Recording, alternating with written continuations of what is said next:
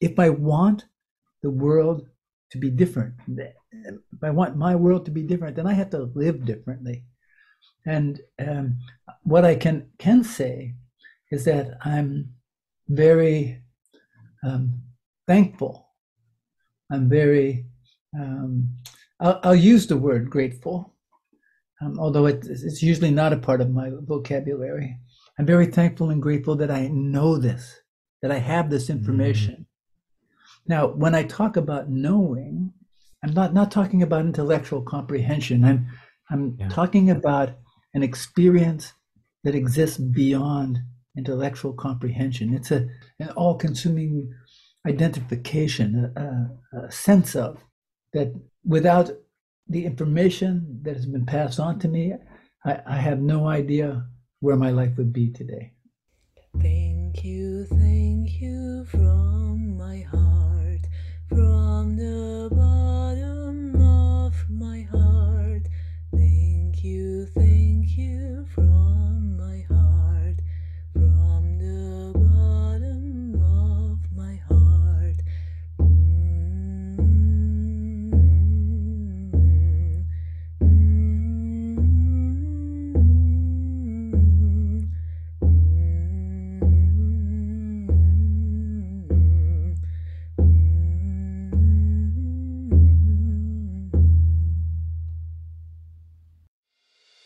Stay connected to gratitude. Hit the follow button right now and join thousands of listeners tuning in each week. We're the Gratitude Seekers. Come join us.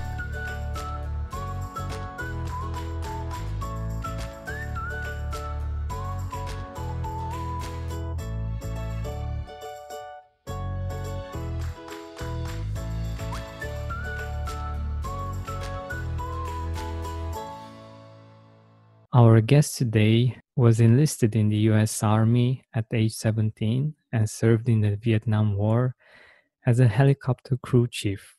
He was honorably discharged at the age of 20 and was awarded numerous medals, including a Purple Heart. After battling severe PTSD, isolation, and addiction, he discovered Buddhist practice and began intensive training and study. In 1995, he was fully ordained as a Zen Buddhist monk in the Japanese Soto Zen tradition. Since then, our guest has dedicated his life to addressing the causes and consequences of violence, war, and suffering among individuals, families, and societies. Using the tools of Buddhist practice and insight, he educates and accompanies people in the peaceful transformation of conflict and suffering. Claude and AnShin, welcome to the Gratitude Podcast. Thank you, Georgia. It's a real honor and a real pleasure to have you here, and I'm really blessed to be able to be in your presence and to enjoy the peace you bring with your presence. So, thank you for being part of the Gratitude Podcast. You're most welcome, Georgia. So, let us know a little bit more about you, about your story. Where would you like that to begin? It can get quite long. So, take us back a little bit to when you were 17 and you enlisted in the U.S. Army. Sure. How was that experience for you, and how did that get you to where you are today? Well, what I can say is that at 17, I really thought that I knew something. Only now, when I look back, I can realize how naive I was and how little I really knew. And I will say that I enlisted in the military directly out of high school. I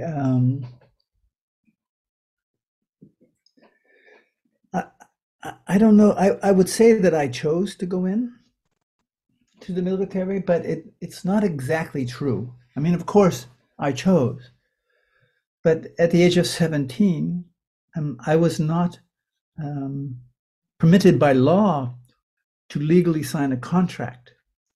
And when one joins the US military, one must sign a contract. So my father had to sign for me. Some history is that my father had been a soldier in the Second War, and the community where I grew up, which was in rural northwest Pennsylvania, a small, very small town, a village. The name was Waterford. And probably 70 to 80% of the men living in Waterford had served in the Second War. So I was surrounded by this war culture. The films that I watched, the books that I read, I was being conditioned in a particular way.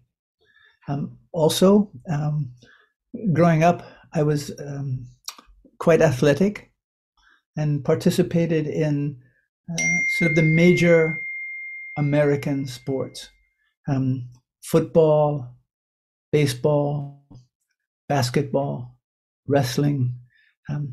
And what I've discovered over time is that the foundation of these, of competitive athletics in this country, I also witness it in Europe, is quite, it borders on being paramilitary training. The language of competitive athletics, especially in the United States, is often they use military type language, going to war, my brothers, my sisters. They have military planes fly over the stadiums, and they have this big celebration with the flag and the U.S. flag and the anthem, and it's militarized in a way. So I was surrounded by this and consumed by that. So my conditioning was such that even though I thought I was choosing, really the conditioning of the sports that I participated in, the family I grew up in, the society that I was exposed to, they were actually funneling me in that direction unconsciously, but I was being funneled in that direction. I joined the military because I thought that going in the military would somehow make me special. I was also, because I felt in a way sort of invisible as a young adolescent. And what I'm saying now is not something I had access to when I was that age. When I left to go to the military, my father drove me to the nearest bigger city, a place named Erie, Pennsylvania, and there I boarded a bus that took me to a place called Buffalo, New York. My father took me to the bus station. He dropped me off, said goodbye, and left. Didn't stay, no emotion, nothing. He just left. And really, I can't even begin to describe how I felt. I took the oath to join the military in Buffalo, New York. Then I was sent to a military training base in New Jersey.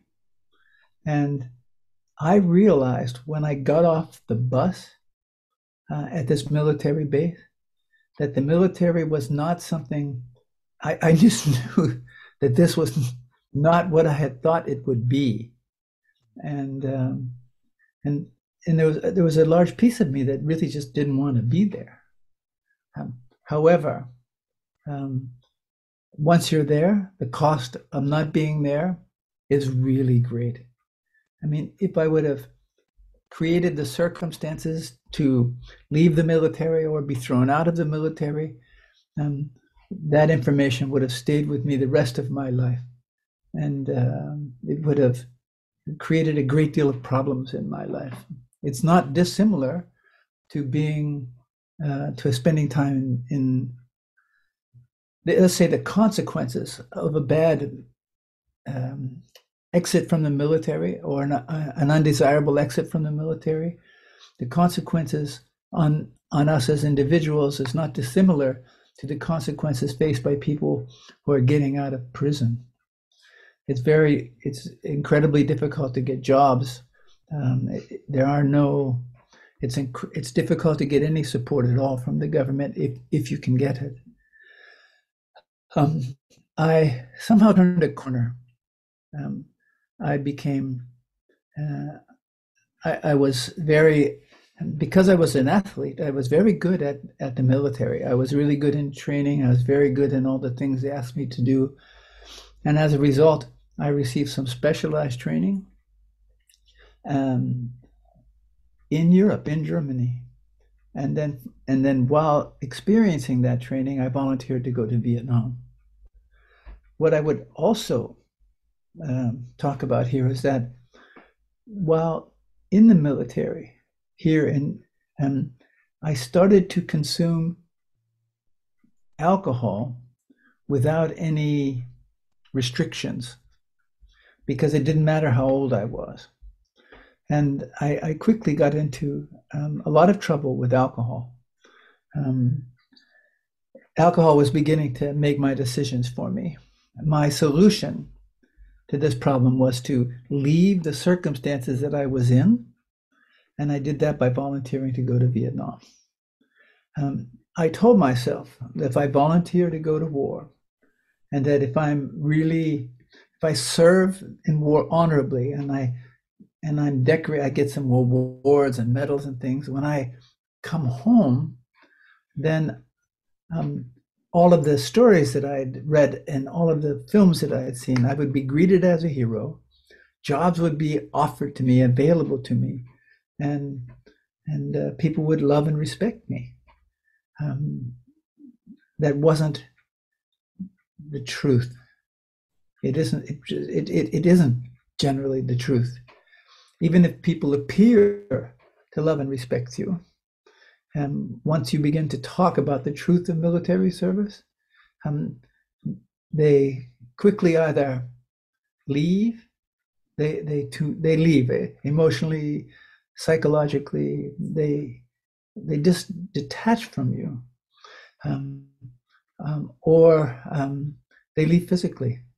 They're really not interested in what the combat experience was actually like for us. Spend more time outside with fresh air in your lungs and healthier habits in your schedule by eliminating the hassle of prepping, cooking, and cleaning up after each meal.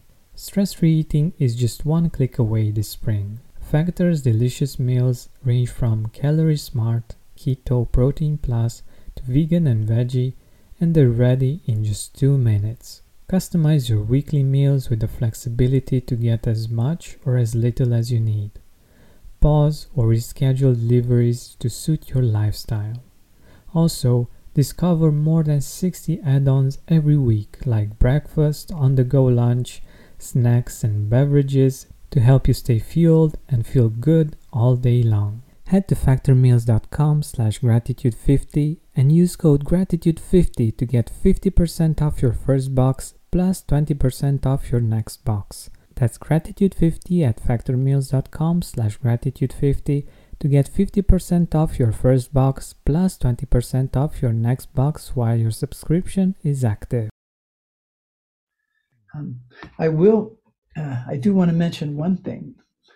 In your introduction, you mentioned the term post-traumatic stress disorder. What I have come to understand is that I am not disordered. I do live with post-traumatic stress, but disorder, the term disorder speaks to that there is something not okay with me. And actually that's not the case here. The way I experience the world, the way how I interact with the circumstances of my existence now are affected by my military service and combat. They're affected by the violence I experienced, that I participated in.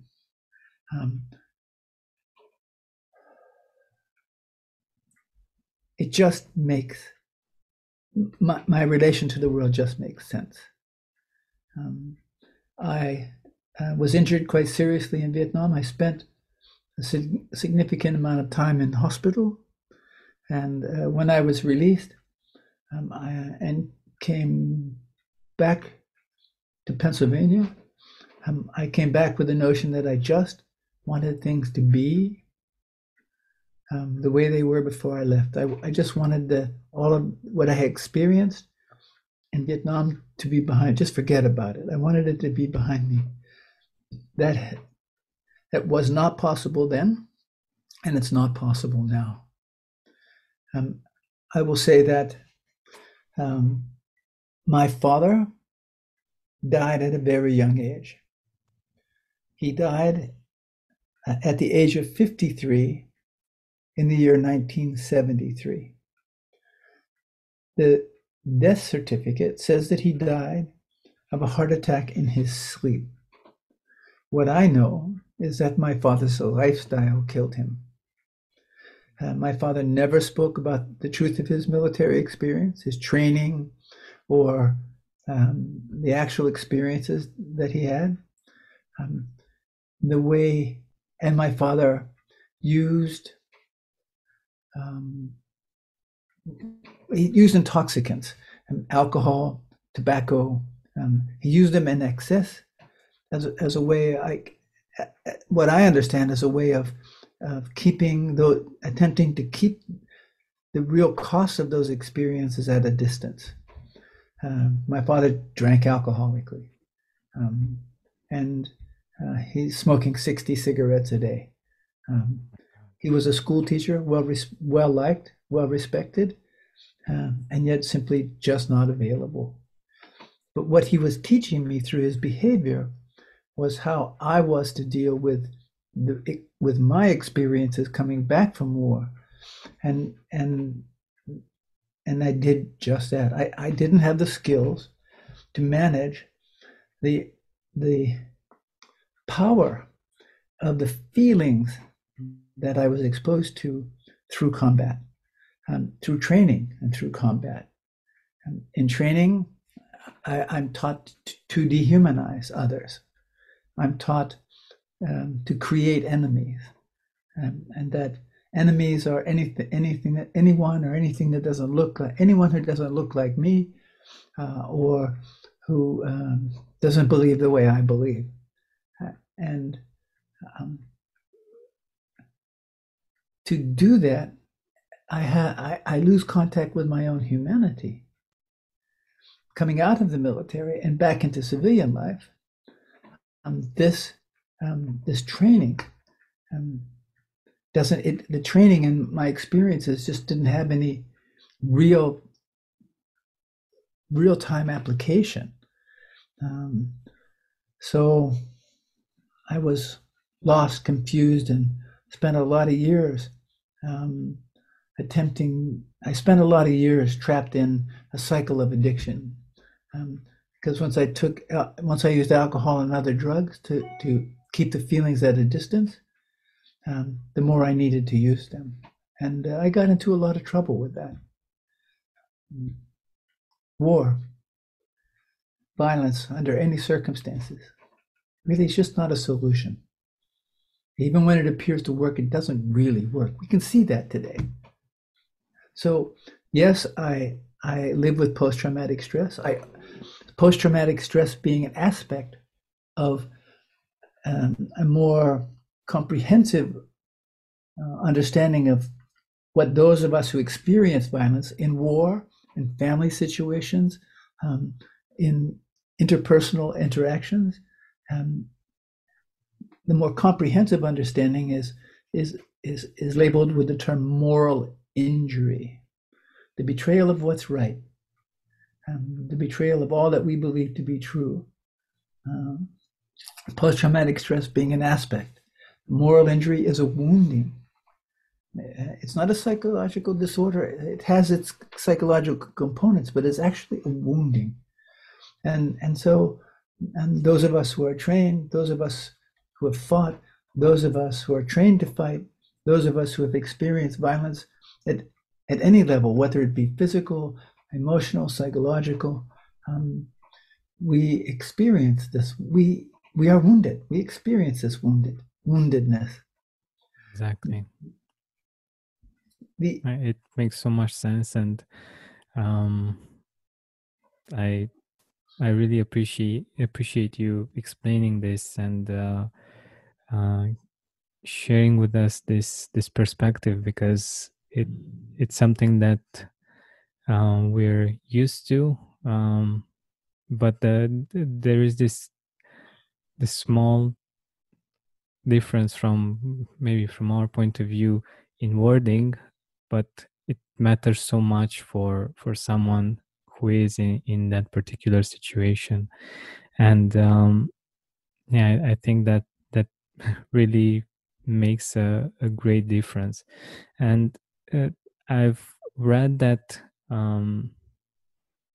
especially for this, for post-traumatic stress, there is some research that gratitude is helpful.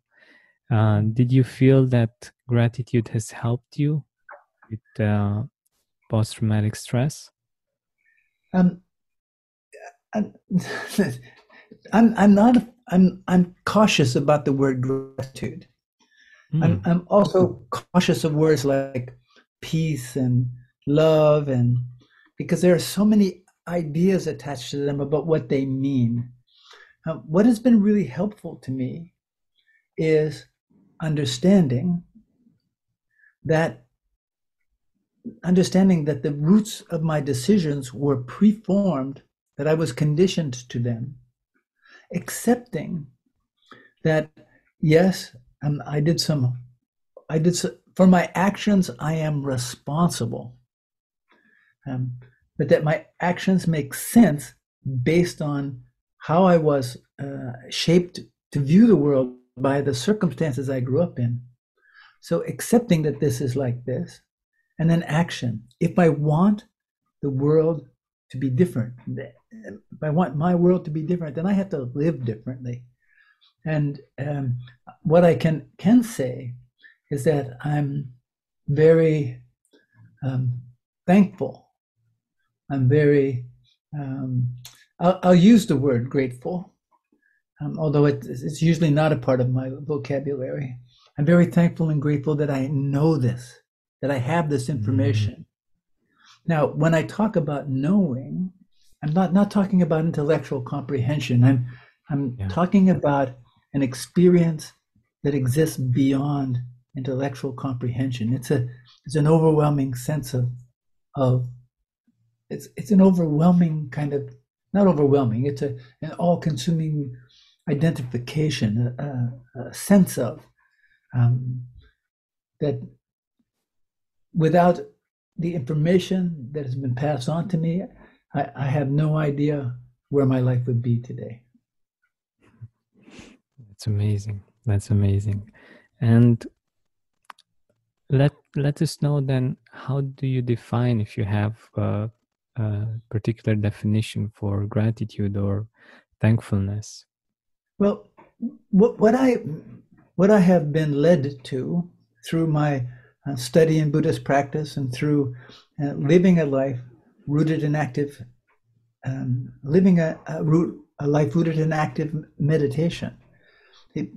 People have some conceptions that meditation is simply this sort of sitting someplace in repose, and they have the notion that meditation is supposed to, relieve stress or take away confusion, or that all of the thoughts that race through my head will suddenly disappear. And these are not accurate impressions about what meditation is. Meditation and daily life aren't two things. So gratitude by name is defined depending upon a person's certain angle of perception. And so, what I encourage people to do is, rather than attempt to get the world to conform to their ideas of things, to sit, just to sit, invite more silence into their life, walk more slowly, talk more softly, adopt some basic premises, a commitment to not kill. And by not killing, how can we define that in terms of our own lives? And out of that grows the experience of gratitude, which may be different from the idea. And the experience of gratitude is not a fixed place. It can show itself then in different ways, in different forms, as we let go of our attachments to the idea of it. That makes sense. And so basically what you're saying is that it's an experience. It's something that's very personal, and that you get to see for yourself, basically, when we let go of attachments, right? Yes, I would say, and this is another tricky one. Let go of attachments. What does letting go mean? Again, letting go is not that these attachments ever are gone. The root of my attachments shows itself to me. It can pop up. They can pop up at different points in time, and with this disciplined practice that's been given to me, rooted in a life of active meditation, when those attachments show up, I have the possibility to recognize them, neither reject them, nor allow them to control me. And my relationship to them changes. They don't go away. I don't let go of them, but they don't have the same effect on me because I'm conscious of them. I'm more conscious of them. So, yes, it's a long answer to a simple question. But yes. It's not so much a getting over them as it is living in a different relationship to them. Peace with my unpeacefulness. So, can you give us an example? For instance, how does gratitude feel for you without these attachments, or when do you get in a sense of gratitude? In which situations? Sure, I can give you I can give you a lot of different examples. So, in April of 1983, April 13th exactly, I was living alone in a small cottage in Massachusetts, the U.S. state of Massachusetts. Mm-hmm. I didn't see any point in life, in existing. I took a massive overdose of drugs because I thought death was the solution.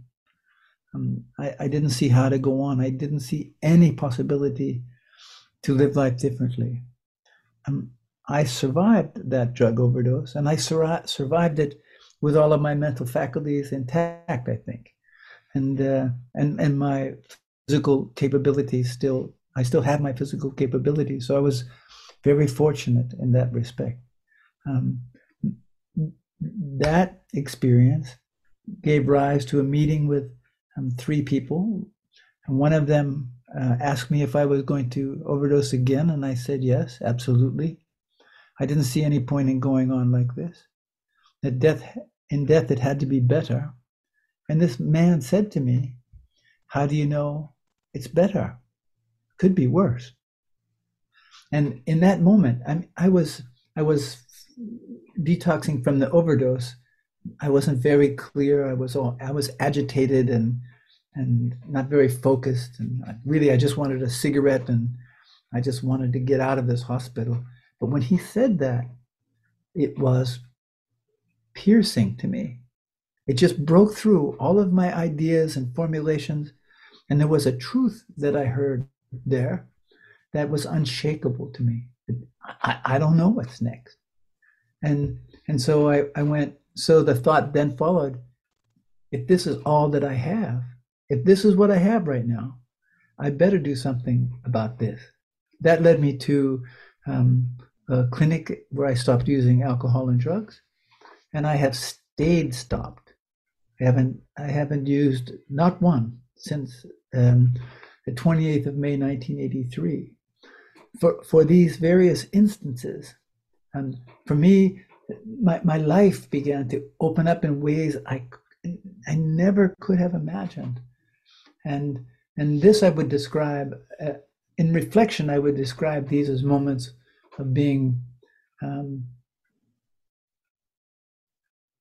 of reflections of gratitude in my life, that I was able to hear, that these people showed up in my life, and that I was able to take some radical actions which have led to me being in the place that I am today.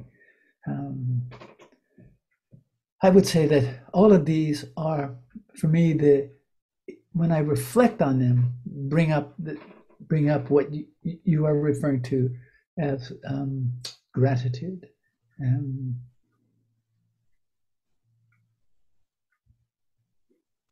Yeah, that's wonderful. That's wonderful. Seeing the huge impact that one person can have on our life, and also I believe that your determination as well to stop even after so much time.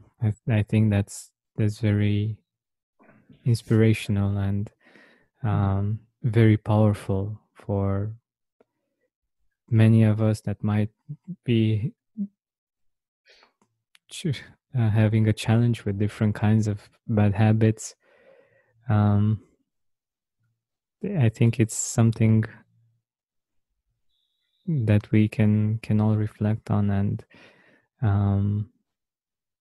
yeah, I can only imagine the gratitude that you must feel for that person or for those people that were basically able to help you turn your life around.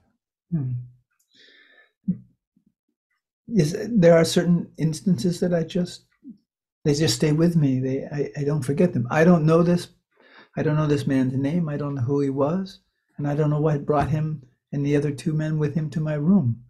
I just know that that experience just stayed with me, and I think his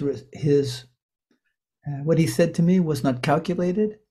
It was a response in the moment, and that's what really moves me the most. It's not these calculated gestures. It's the subtle interactions we have on a day-to-day basis. The quiet things like saying hello to someone, just smiling at someone on the street, and saying hello. The interactions with shopkeepers and with, for me, with the inanimate objects in my life. I'm just so thankful to have all of the opportunities that have been presented to me as a result of a willingness to live differently. I will say that with addiction, it's not so much the willingness to stop as it is the willingness to stay stopped. The understanding that there is no solution within those. There is no solution within that framework. Spend more time outside with fresh air in your lungs and healthier habits in your schedule by eliminating the hassle of prepping, cooking, and cleaning up after each meal. Stress-free eating is just one click away this spring. Factor's delicious meals range from Calorie Smart, Keto, Protein Plus to vegan and veggie, and they're ready in just 2 minutes. Customize your weekly meals with the flexibility to get as much or as little as you need. Pause or reschedule deliveries to suit your lifestyle. Also, discover more than 60 add-ons every week, like breakfast, on-the-go lunch, snacks and beverages to help you stay fueled and feel good all day long. Head to factormeals.com/gratitude50 and use code gratitude50 to get 50% off your first box plus 20% off your next box. That's gratitude50 at factormeals.com/gratitude50 to get 50% off your first box plus 20% off your next box while your subscription is active.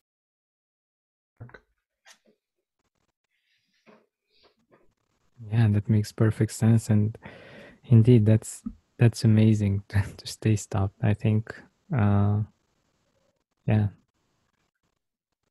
I'm guessing many people want to or stop many times, but staying stopped, that can be a challenge, and yeah, it's something that's not always easy for most people. It's not easy. Yeah. It takes great determination, and it takes acceptance, understanding, and action. Yeah. And on this topic, I really love your perspective on peace, and I think it's very wise, and I just felt like it resonated a lot with me, and it made so much sense. So, can you share with us a little bit your perspective on peace?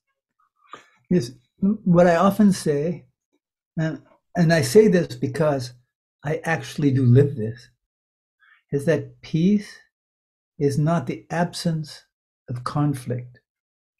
It's learning how to have conflict without that conflict degenerating into war, violence, and the creation of more suffering. I also make it really clear that I am not a pacifist. What made a great deal of sense to me was Mohandas Gandhi's articulation of his reality with nonviolence. He referred to it as active nonviolence. And this resonates with me. Active nonviolence says that in any given moment, I have the capacity to act violently. But in awareness, I make a conscious choice not to. So in that moment, I am exercising, living at peace with my unpeacefulness. So I am conditioned to respond to certain situations with aggression and violence. And that can manifest itself in many different forms. When to be willing to be present to my own life, so that I'm aware when these situations, when I find myself in such a situation, and I have a consciousness of the feelings that are arising and the thoughts that are being generated by those feelings, and how, when those thoughts and feelings come together, they tell me that I need to act in a certain way, that I have the capacity to not do that. I don't have any enemies today. I do a lot of, I engage quite a bit with people who are in the military, who are actively going to war, who are committed to the notion that violence is a solution. But I look at where we are connected, not where we are separate. My intention is not to convince anyone of the rightness of my position and the wrongness of their position, but to meet them where they are at, and to just be stable and solid in the person that I am. For me, and that's the manifestation, a living manifestation of the reality of peace. That's wonderful, and it makes so much sense. And yeah, I think it comes from a wonderful place of acceptance and understanding of the reality of life and the differences we have, like how um, my reality and my solution is doesn't have to be the same as yours, so that I can be at peace, right? This is correct. And at the same time, Georgiana, it's it's important for us um, to be willing to see where we are connected. Mm-hmm. Instead of we're accustomed to focus on where we are separate. We're conditioned to focus on creating separateness, a specialness, um, and and my attitude around these topics has shifted and changed. So I'm looking always to see where are we connected, not where we are different. The differences show themselves all the time, um, and this for me is another example in my life. I've never defined it like this, but it's another example in my life of how peace organically shows itself. In the time before AT&T fiber internet. Shame! Shame! Shame! What did you do, love? I ran out of internet data. And they're making you shame walk. No, it's just how I feel. Shame! Shame! In the time after AT&T fiber internet. Nice to have unlimited internet data, right? Right. The dawn of a better internet era with AT&T fiber. Limited availability in select areas. Check eligibility at att.com/getfiber. Restrictions apply.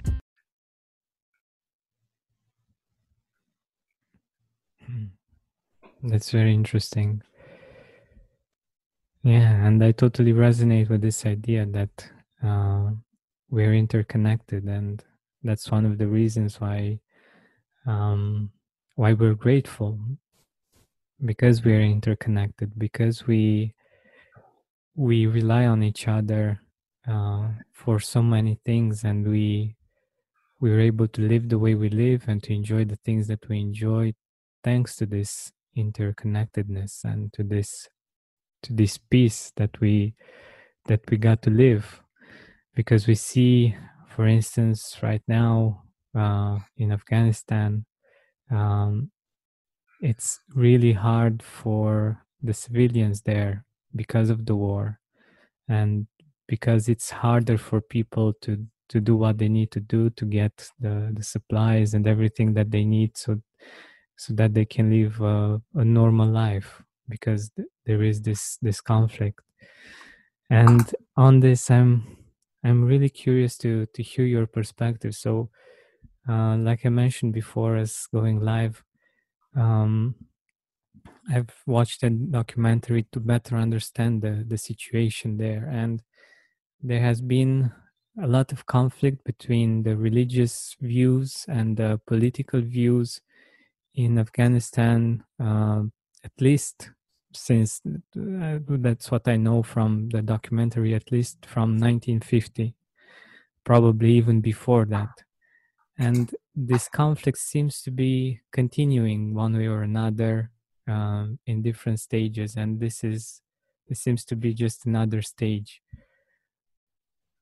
What could we do, or what could people do there to stop this continuation of violence and war in such a situation? Do they even have a chance to stop this? Because the way I see it, it's very complicated, since it's so it's historic. Like, people have been from the religious from the religious part of the nation have been persecuted quite a lot, and also when the religious leaders were in charge, the political ones had to suffer. Could there be an end to this, and could there be peace? My opinion is there always could be an end to this. However, people involved, the individuals involved, have to want to bring an end to this. For each of the individuals involved, there is some sort of psychological, emotional, spiritual payoff for continuing this. But see, war and violence are narcotics. They are the most powerful narcotic we can ever expose ourselves to. To detoxify from the consumption of the narcotic of violence requires a great will. I'm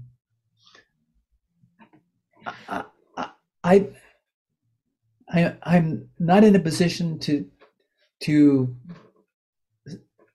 make any pronouncements about what would be best or what would serve them best. I'm not Afghani. I don't live in Afghanistan. Actually, Afghanistan is in itself it doesn't really exist. Afghanistan was a creation of the British East India Company. It was a geopolitical creation of theirs. The area of Afghanistan is largely tribal. And then it's how can these tribes learn to live in some kind of harmony. But that's something they have to determine, and that's something that they need to be willing to. They have to determine and have to be willing to ask for help around, understanding that, of course, the premise would be violence is not a solution. I mean, we can see through generation after generation after generation that violence only leads to more violence. And Afghanistan, my feeling is that Afghanistan couldn't be in any other place than it is right now. It couldn't be. When all we have to do is look at the historical context of the area, and it couldn't have turned out any differently. The various factions that make up what is called Afghanistan, there needs to be some kind of. They have to be willing to find a place of commonality, a place where they're all connected, and I don't know what that would take. And if they would all sit down, concentrate on their breath, stop eating meat, fish, or poultry, let go of their guns, let go of all of their ideas, and be willing to transform their violence into understanding, acceptance, and an action to live differently, then this area could be different. But I don't know that they're ready to do that. So all I can do is what I can do is understand that I don't know what's best for Afghanistan. What I need to do, though, is wake up to the roots of war, violence, and suffering in myself. Be ruthless about this uncovering, and through that process, how to live in a different relationship with this conditioning, a more active and vibrant relation with this conditioning, will show it has shown itself to me and continues to show itself to me. But I needed to be willing to live differently. The process of waking up is not. It can be really uncomfortable and destabilizing at times, or feel destabilizing. However, if I'm willing to just stay the course, it's like if I'm willing to stop using drugs and stay stopped, regardless of what's happening in my life, just stay stopped, stay the course. What grows out of that, what has grown out of that in my life is quite phenomenal. And for that for me is an organic, alive expression of gratitude. That's wonderful. And I think it was a great way of ending this interview with this wonderful idea.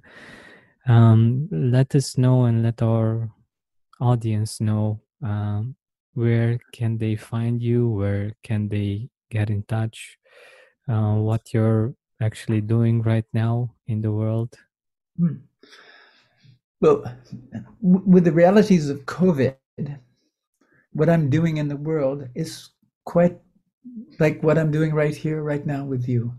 I have the opportunity to travel all over the world. However, I do that, I want to say virtually, but it's not really virtual. We're really talking to one another. There's nothing virtual about this. But the access to the internet and the access to programs like we're using now have given me the opportunity to be in contact with people all over the world in this particular time that we're living in. If people are interested to know more about me personally or the work that has presented itself for me to do, they can find me via a website. That address is www.zalto, that's ZALTHO.org.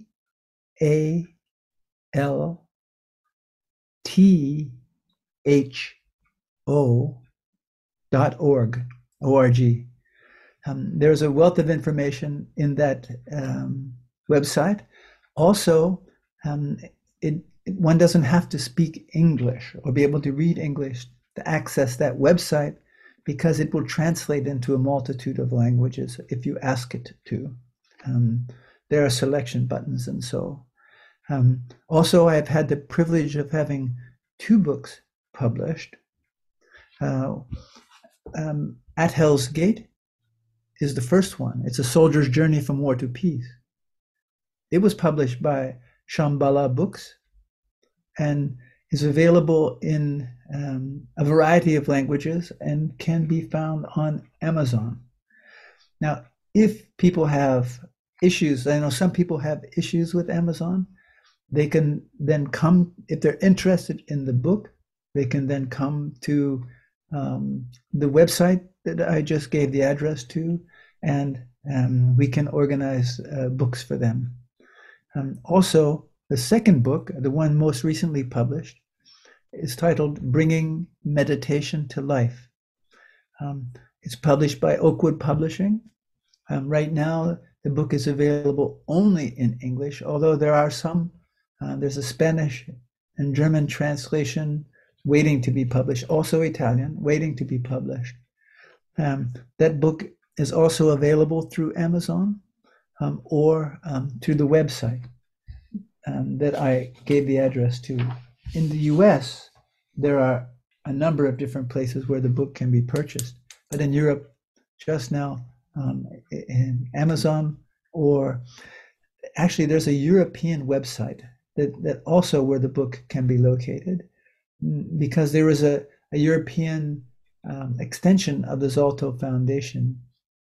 Its name is the Zalto Sangha. That's SANGHA. And that website is www.zalto,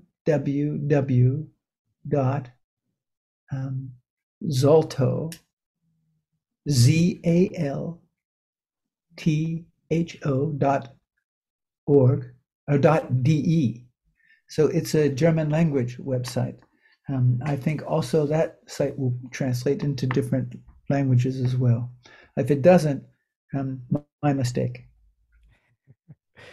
All right, perfect. Thank you. Thank you so much. We'll have the links in the description of this episode so that it's easier for our listeners to get to your website with just one click or tap on their phone. Once again, thank you very much for being here with us, for sharing all of your wisdom and your life story. I really appreciate it. Georgianne, you're very welcome. And it's been a pleasure to spend this time with you. It really has. Thank you. And for the work that you're doing by hosting this podcast. I bow to you for that. Thank you very much. You're welcome. Save big on brunch for mom, all in the Kroger app. Get 16-ounce packs of flavorful Angus 90% lean ground sirloin for $4.99 each with a digital coupon. Then buy 2, get 2 free on 12 packs of delicious Coca-Cola, Pepsi, or 7-Up, all with your card. Shop these deals at your local Kroger, less than 5 miles away. Or tap the screen now to download the Kroger app to save big today. Kroger, fresh for everyone. Prices and product availability subject to change. Restrictions apply. See site for details.